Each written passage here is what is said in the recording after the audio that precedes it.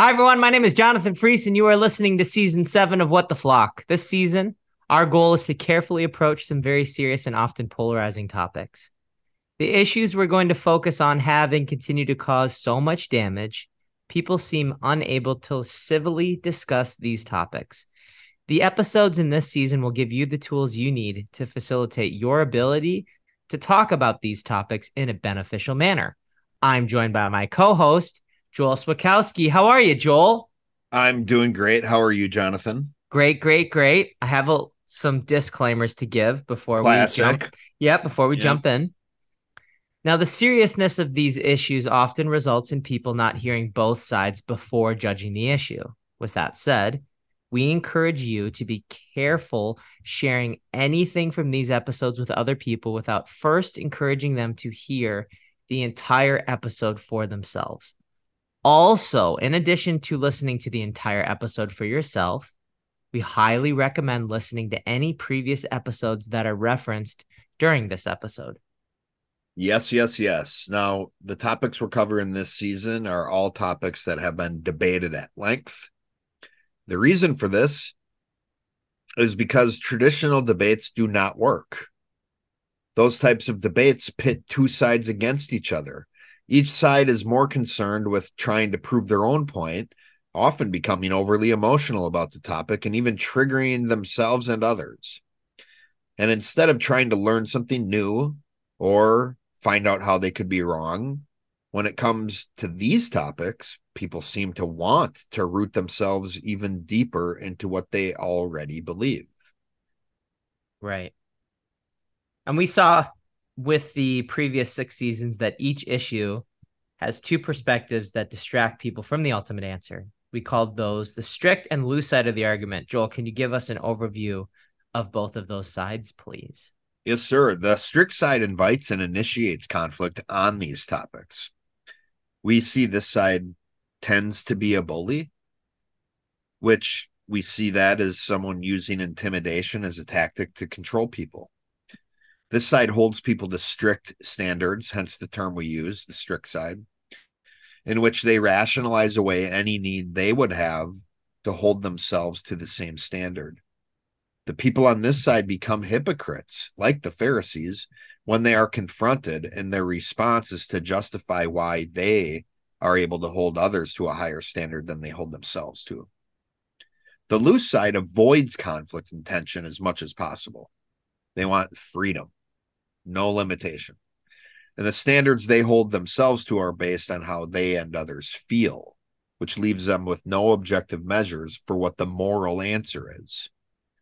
This side tends to be an enabler, removing any discomfort brought on by confrontation.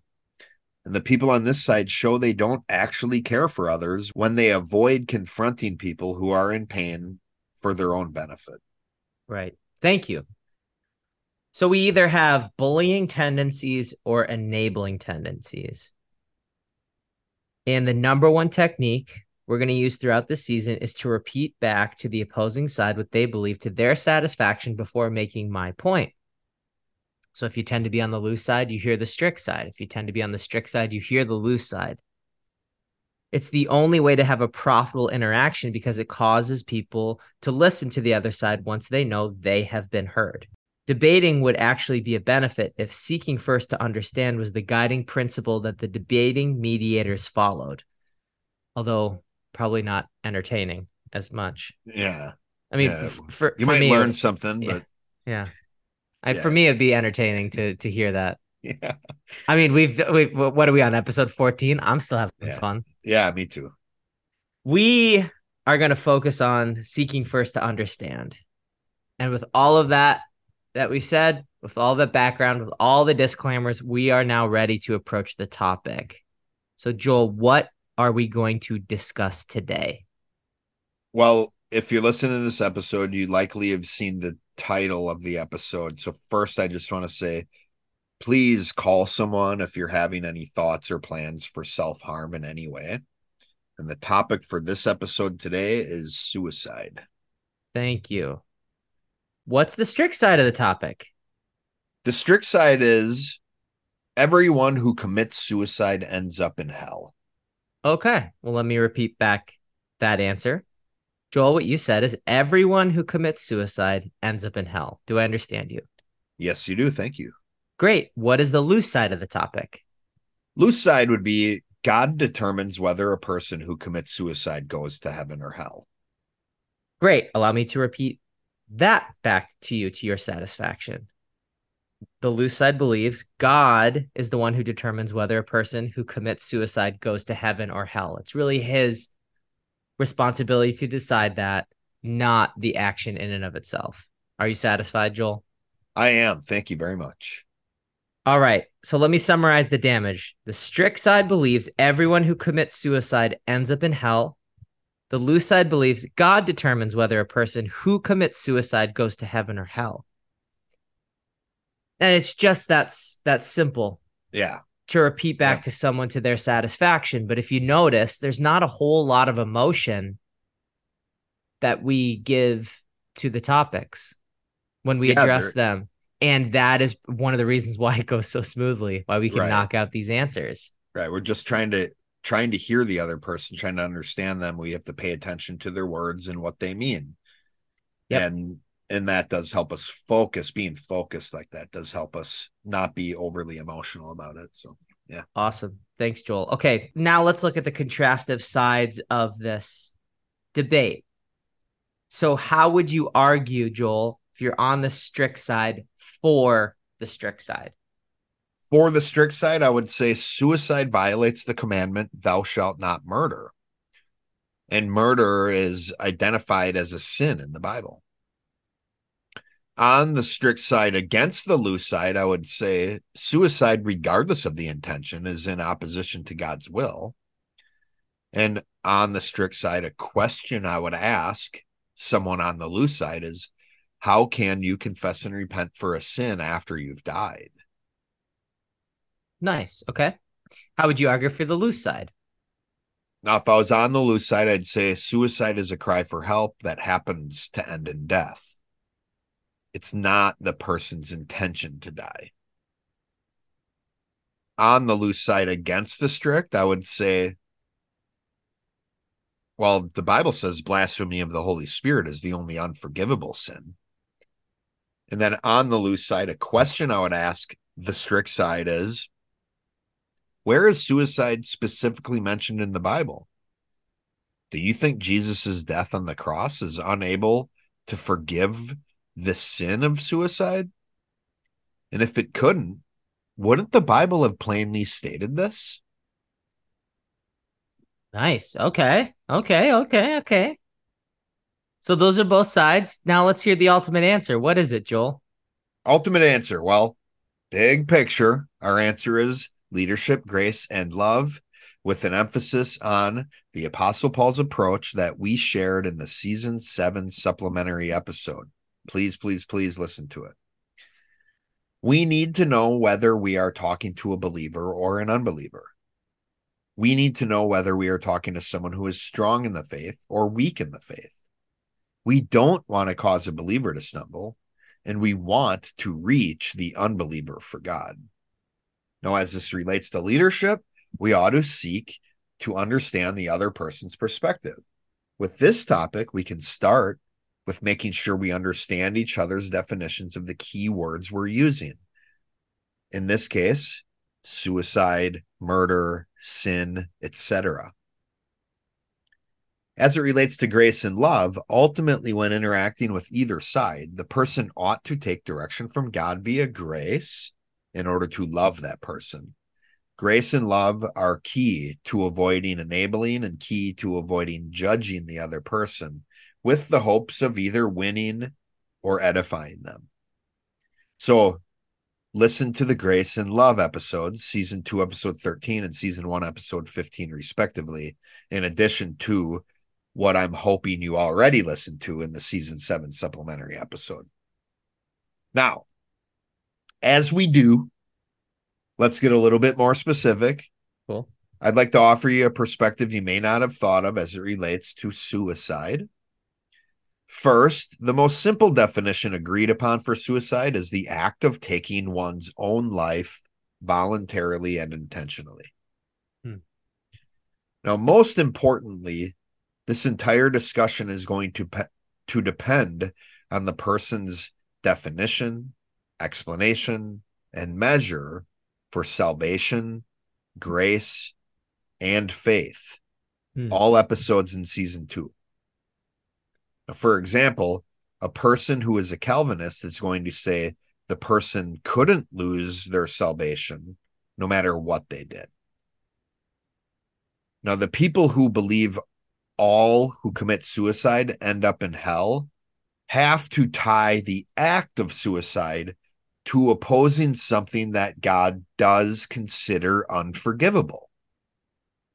They have to do this because there aren't any verses in the Bible directly giving the answer to the issue of suicide. And the only unforgivable sin directly stated in the Bible is blasphemy of the Holy Spirit. Right. Now, the most popular argument is that the Bible is not mute on suicide because it is addressed as a law against murder in the Ten Commandments. Murder is viewed as the intentional taking of human life, even if the life taken is your own. Now, others take this to a higher level by pointing out the law against murder is so important for humanity that it is given to Noah and his family immediately after the flood. Genesis 9, 6, and 7 says, "Whoever sheds man's blood, by man his blood shall be shed. For in the image of God he made man. And as for you, be fruitful and multiply, bring forth abundantly in the earth and multiply in it." This predates the Exodus account by approximately more than 1,000 years. The importance of this scripture passage is often overlooked. It's important because God established tenets against shedding blood long before the Ten Commandments were presented as the law for Israel. More nuanced arguments say suicide disregards the image of God that exists within every individual. We as image bearers are made for union with God, communion with others, love of self, and care for the world. That is, self-destruction rejects the special status humanity has as God's stewards over the earth, and it prevents future good works or action on God's behalf. These people would say Scripture points out that we are not our own, but stewards of a life that God has given, and God is the only one who can determine when our service is complete and our intended purpose fulfilled. Basically, the belief here would be that suicide halts participation, care, and support for other people as God intended, which causes suicide to be seen as a sin against the entire community, not just the individual. Ultimately, the question is whether it was intentional or done in a moment of weakness. If the person has mental and or emotional issues, then some people believe catastrophic psychological disturbances can excuse the responsibility of the one committing suicide. Now, finally, how do you respond to this verse? John 15:13 says, "Greater love has no one than this, than to lay down one's life for his friends." Now, this could have been the question for the Lucite. Was Jesus saying the greatest love is sin? Furthermore, we have other questions. Is the person committing suicide, if they give up their life for someone or choose to kill themselves to benefit someone else? Is it suicide to fight in a battle you know you are going to lose in order to save your family or community? Would that be a sin? Is it a sin if a person commits suicide instead of experiencing torture or getting taken by an enemy? What we see here, as with every other topic, God cares more about the how and why than the what. Even with suicide, the person's beliefs about this topic are going to differ in the how and why of this topic. So when we're discussing this topic, we need to account for the how and why. When we want to understand God's perspective of suicide, we need to account for the how and why. And if not, how would anyone explain the following verse? John 10, 17 and 18. This is from Jesus. Therefore, my Father loves me because I lay down my life that I may take it again. No one takes it from me, but I lay it down of myself. I have power to lay it down, and I have power to take it again. This command I have received from my Father. So Jesus stated himself that he laid down his own life. Now you may say, well, God told him to. He commanded him to. But wouldn't that just make God the Father in favor of, quote, suicide? So regardless, and again, the point here is to be open to another perspective so we can discuss this topic in a civil manner. We need to account for the how and why a person would commit suicide. Again, thanks for listening. Please call someone if you're having any thoughts or plans for self-harm in any way. Nice. Thank you, Joel. Okay, I want to repeat back to you the ultimate answer. The Bible doesn't explicitly state anything about suicide. This is when having the right doctrine or God's doctrine is extremely important. Yeah. So we need to account for the how and why to suicide. Was it intentional or done in a moment of weakness? If the person has mental or emotional issues, do the catastrophic psychological disturbances excuse the responsibility of the one committing suicide? Or is the person committing suicide if they give up their life for someone or choose to kill themselves to benefit someone else? Or is it suicide to fight in a battle you know you're going to lose in order to save your family or community? So you hear it a lot in movies. It's a suicide mission, right? Oh, there you go. Yeah. What about Jesus laying down his own life? Is that suicide? Would we call that suicide? Ultimately, when interacting with either side, that's what season 7 is all about, is interacting with both sides. Yeah. The point is we want to be interacting with either side, with any person, no matter their spectrum, with different views from yourself in a civil manner. That's what this is all about. So ultimately, the person ought to lead the other person by taking direction from God via grace in order to love them. That's the backward step. Grace and love are the key to avoiding enabling and the key to avoiding judging the other person with the hopes of winning them. And I love what you said here to any of our listeners out there, to please call someone if you're having any thoughts or plans for self-harm in any way. We want people to be safe. We want to be able to talk about this topic in a civil way. And we don't want anybody to make an emotional decision one way or the other. We're trying to help. Joel, is that to your satisfaction?